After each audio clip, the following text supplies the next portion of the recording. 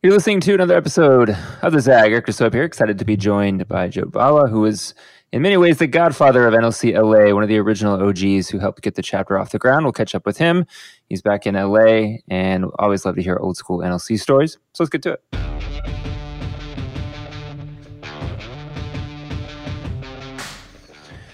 All right, Jyot, how long have you been back in Los Angeles? I have been back in LA for about a year and a half now.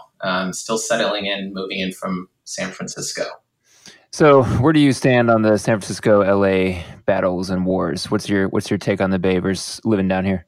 Oh yeah, I get that so much. The answer is I love them both. And hear me out. Hear me out. It's apples and oranges. And it ties very well into why the LA chapter exists. Okay. Look, SF has this completely different type of natural beauty that LA has a very different set. The industries are completely different. You can even argue there's too much of a tech monoculture in SF, but I like tech, so it doesn't really matter. The way people approach their lifestyles and health are very different. I think California in general is very healthy, but they're very different. And they're both daytime centric if you compare them to New York, which is why I like them better than living out in the East Coast. So that's all great. But to tie into why the LA chapter existed in the first place, in 2008, I was living in LA, but I was a San Francisco fellow. And I would drive up from the institute. And it was at the end of the institute that I spoke to Adam, one of the founders of NLC, about starting an LA chapter as he was thinking about expanding the chapters. And the big plug was San Francisco cannot represent California in terms of our progressive politics. That's not fair. And NLC took this even further by making an East Bay chapter. That makes a lot of sense too. But LA is so much differently diverse and deals with a completely different set of issues, has a different legacy of activism. It just can't even be compared to what's going on in San Francisco. So that was the main push for even having an LA chapter in the first place. So it's not better. It's just, another piece. So when you came down here to start the chapter, like who was in your network that you felt like would be good to start things with? I think a lot of people don't know the early years of NLC and kind of assume it started. Most of the time, people assume it started with their own chapter, but who was around? Like, who were you trying to grab? What kind of viewpoints were you trying to have baked into the DNA of the NLC chapter here to start with? Yeah, that's a great question. And it was the toughest thing for me because I had not lived in LA very long before starting the chapter. And also, I frankly wasn't very involved in local politics. I wasn't involved in local politics at all. My background in politics was interning for Senator Feinstein in college out in DC. I mean, that kind of cred is not enough to start a chapter. So I leaned heavily on Adam Borelli. He, very unlike me, has been very engaged in progressive politics since high school, and then really supercharged his activity in college. So he already knew a lot of people in LA, at least to get started. And then, of course, the connections he had in SF, they always knew someone else. So the way it started is, June 2008, Adam Borelli, Noah Doyle, Mike Michella kind of approved my proposal to develop the branch, but I didn't really know anybody. But we set a target, and that was very motivating for me. We basically set a target for a year from our agreement. We would have a full advisory board and we'd get started with an institute. And they were very good about connecting me with folks who were in the Young Democrats in LA, and people who were connected with maybe SF politics who also had moved to LA.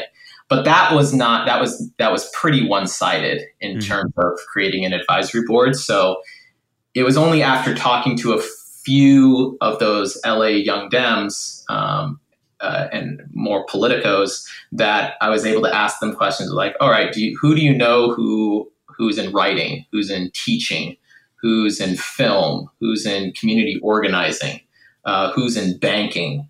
And that it really grew out organically from just a very, very small handful of people who I was only connected to originally from, frankly, Adam. I still remember being on the phone with him, writing down like 4 names. Yeah. Dante Atkins, sure. Beth Doughton, all these folks who are wonderful. And they ended up helping us round out the full board. But we ended up doing it in a very short period of time as a result of their efforts. When they signed on and they knew the diversity we wanted on the board, we were able to get 25 board members signed up within 3 months. Wow. And that December 2008, we launched the Institute.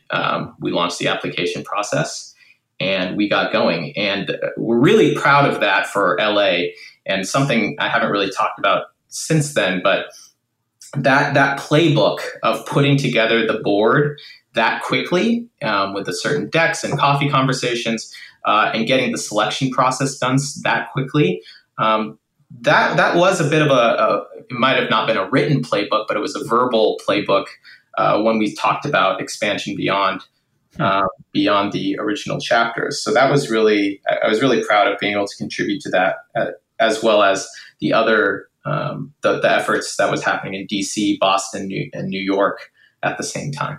So then once the fellows showed up for that first institute in 2009, like, what do you remember about what went well? What do you remember about logistical mishaps or things kind of going sideways? I'm sure since it was the first run, there was a lot of twists and turns that you didn't expect. Like, what actually happened in that first year? Yeah, so it was very chaotic and expensive, to be honest. I mean, trying to lead an organization that is completely volunteer-based, and you know this very well, and frankly, anyone listening to this who's part of the NLC community understands this very well. You have to lead very differently. And my experience up until that point, I mean, I was working at a aerospace manufacturing company at the same time. The levers I can pull to get things done are very different in the private sector than when I've been begging these advisory board members to join on and then ask them to do very menial tasks. And then trying to have a balance between the advisory board members who are there because they help us in terms of connections, but don't want to do any work. And then you have others who are very energetic, very passionate, and are willing to do the work. You have to keep both sides motivated. And so that was very difficult. And what I ended up doing as a spry 23-year-old or whatever is I just started doing all the work myself. I tried to bypass the learnings at the beginning and all the hard things and all the hard conversations and requests by just completely dumping all of the logistics, planning, reaching out to speakers and presenters by myself in my spare time. And that was a not sustainable way to do it. That is not to downplay the work that very energetic other board members gave, all the work that they put in. Not at all. I'm just pointing out the part that I should have done differently. I should have actually leaned on them even more because they had the capacity and willingness to do it, but I wasn't willing to ask because it was too hard. It was unnatural for me. I didn't know exactly how to be that directive and share that vision of what it should look like. So in the absence of having a good vision at the beginning, I was just going to do all the mistakes myself and kind of cover it up, and figure, well, as long as the fellows are having a good experience, they don't need to see how the sausage is made. Yeah.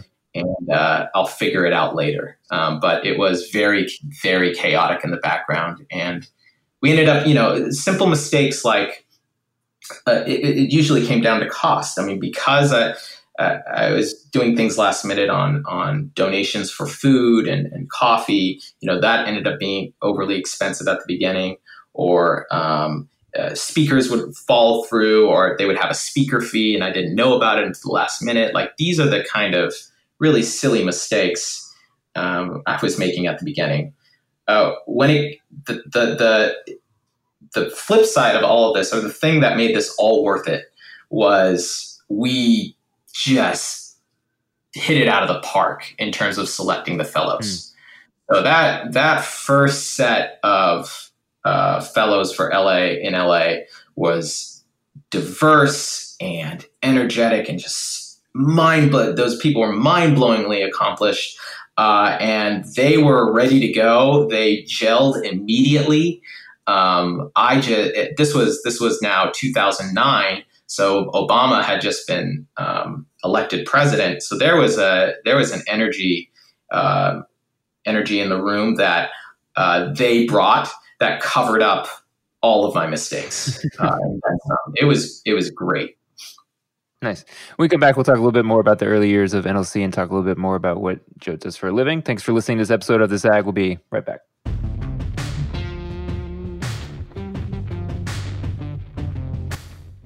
So I know each time I see you and there's other alums around, I ask you to tell the story, but we'll do it here since we actually have a recording going on. But then what is the origin of ending up at the Tennis Channel?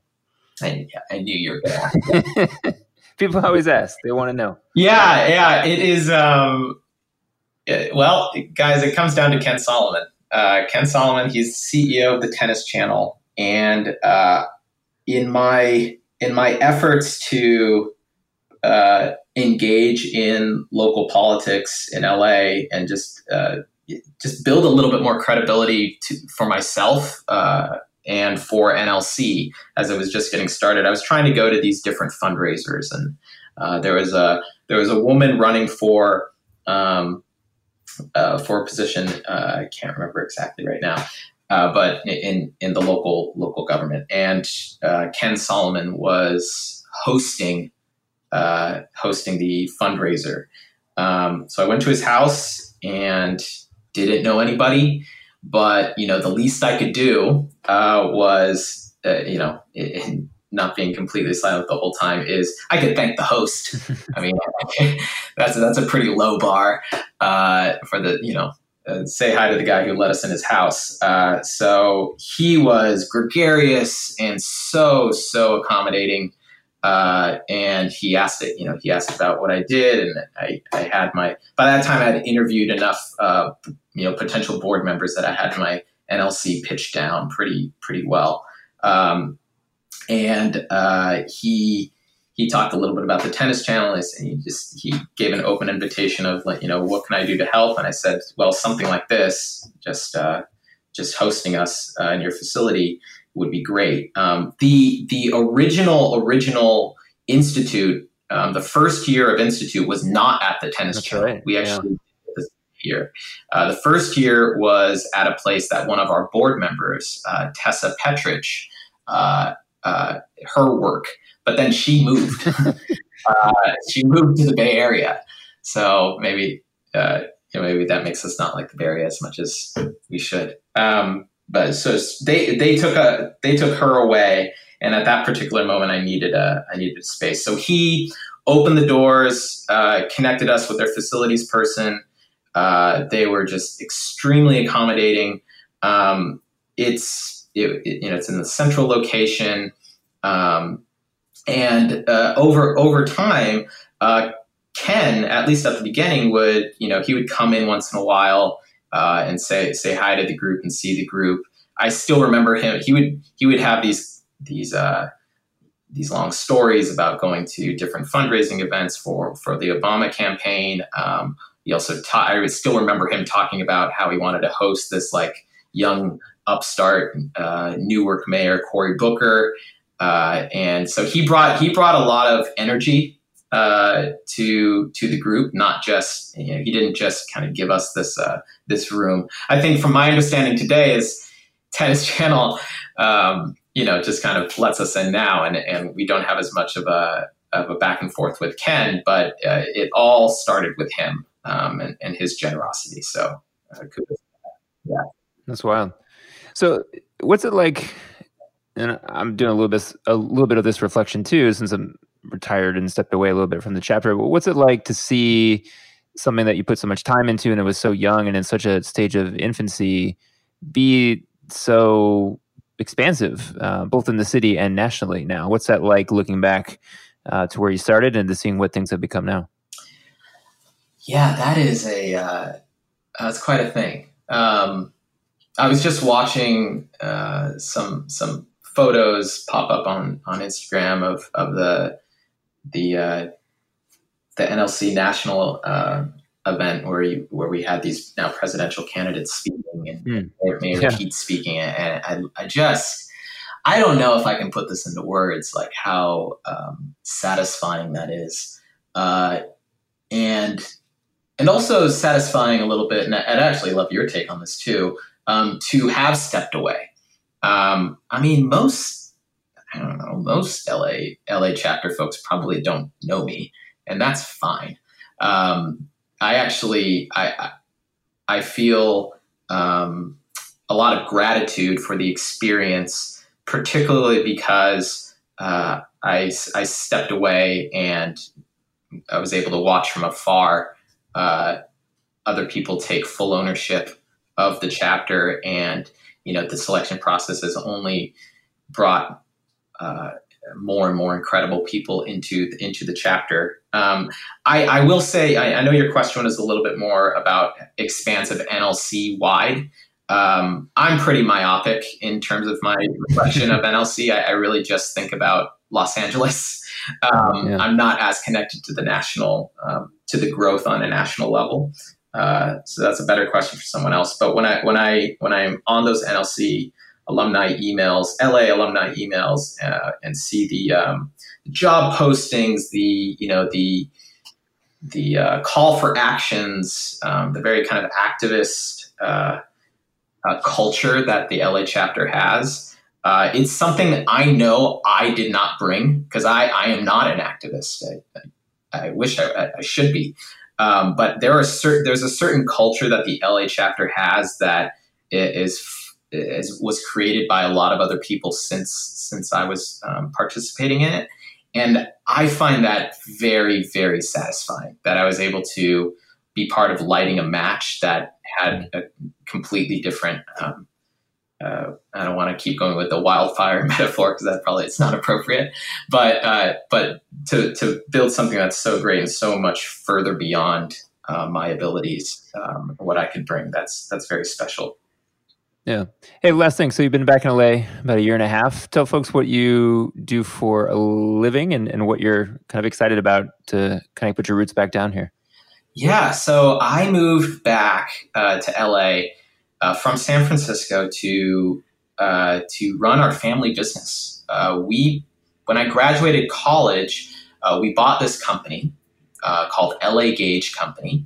It was kind of in dire straits at the time, and it was a turnaround. It's a aerospace machining company that focuses on precision machining of exotic materials, particularly beryllium, titanium, all these different components. And they go into some incredible applications. They go into satellite components, they go into defense components, they go into nuclear fusion reactors that are being tested out in Europe. So I'm the chief operating officer and co-owner of the company, and we have about 85 employees.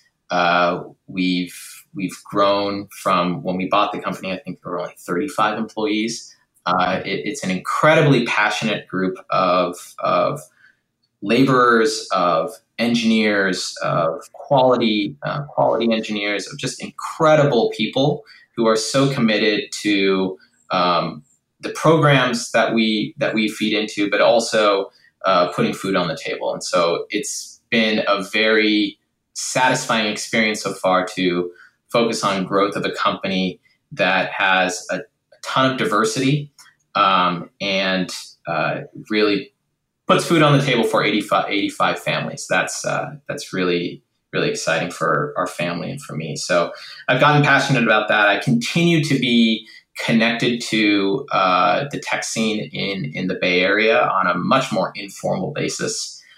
So we've been looking at a lot of investing opportunities up there. I still have my place up there. I've rented it out, but I still make a lot of treks up and down the coast.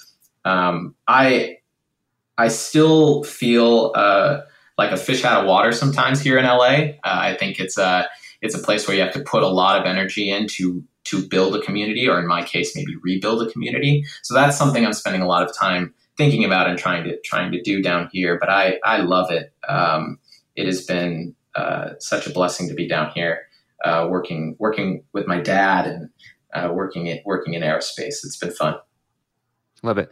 Well, listen, thanks for coming on. Thanks for all your contributions, of course, to the chapter. And I think you're right. You definitely set a foundation that made it super easy for myself and for everyone else who's come after to keep the chapter going. And we're excited to see where it goes from here. And if you want to check out all the amazing progressives that have come through, not only NLC LA, but NLC in general, you can find a ton of ZAG episodes. There's about 140 at all the places where you find podcasts, Apple Podcasts, Google, SoundCloud, Spotify, Stitcher. They're all there. So check those out. And until next time, we'll catch you soon.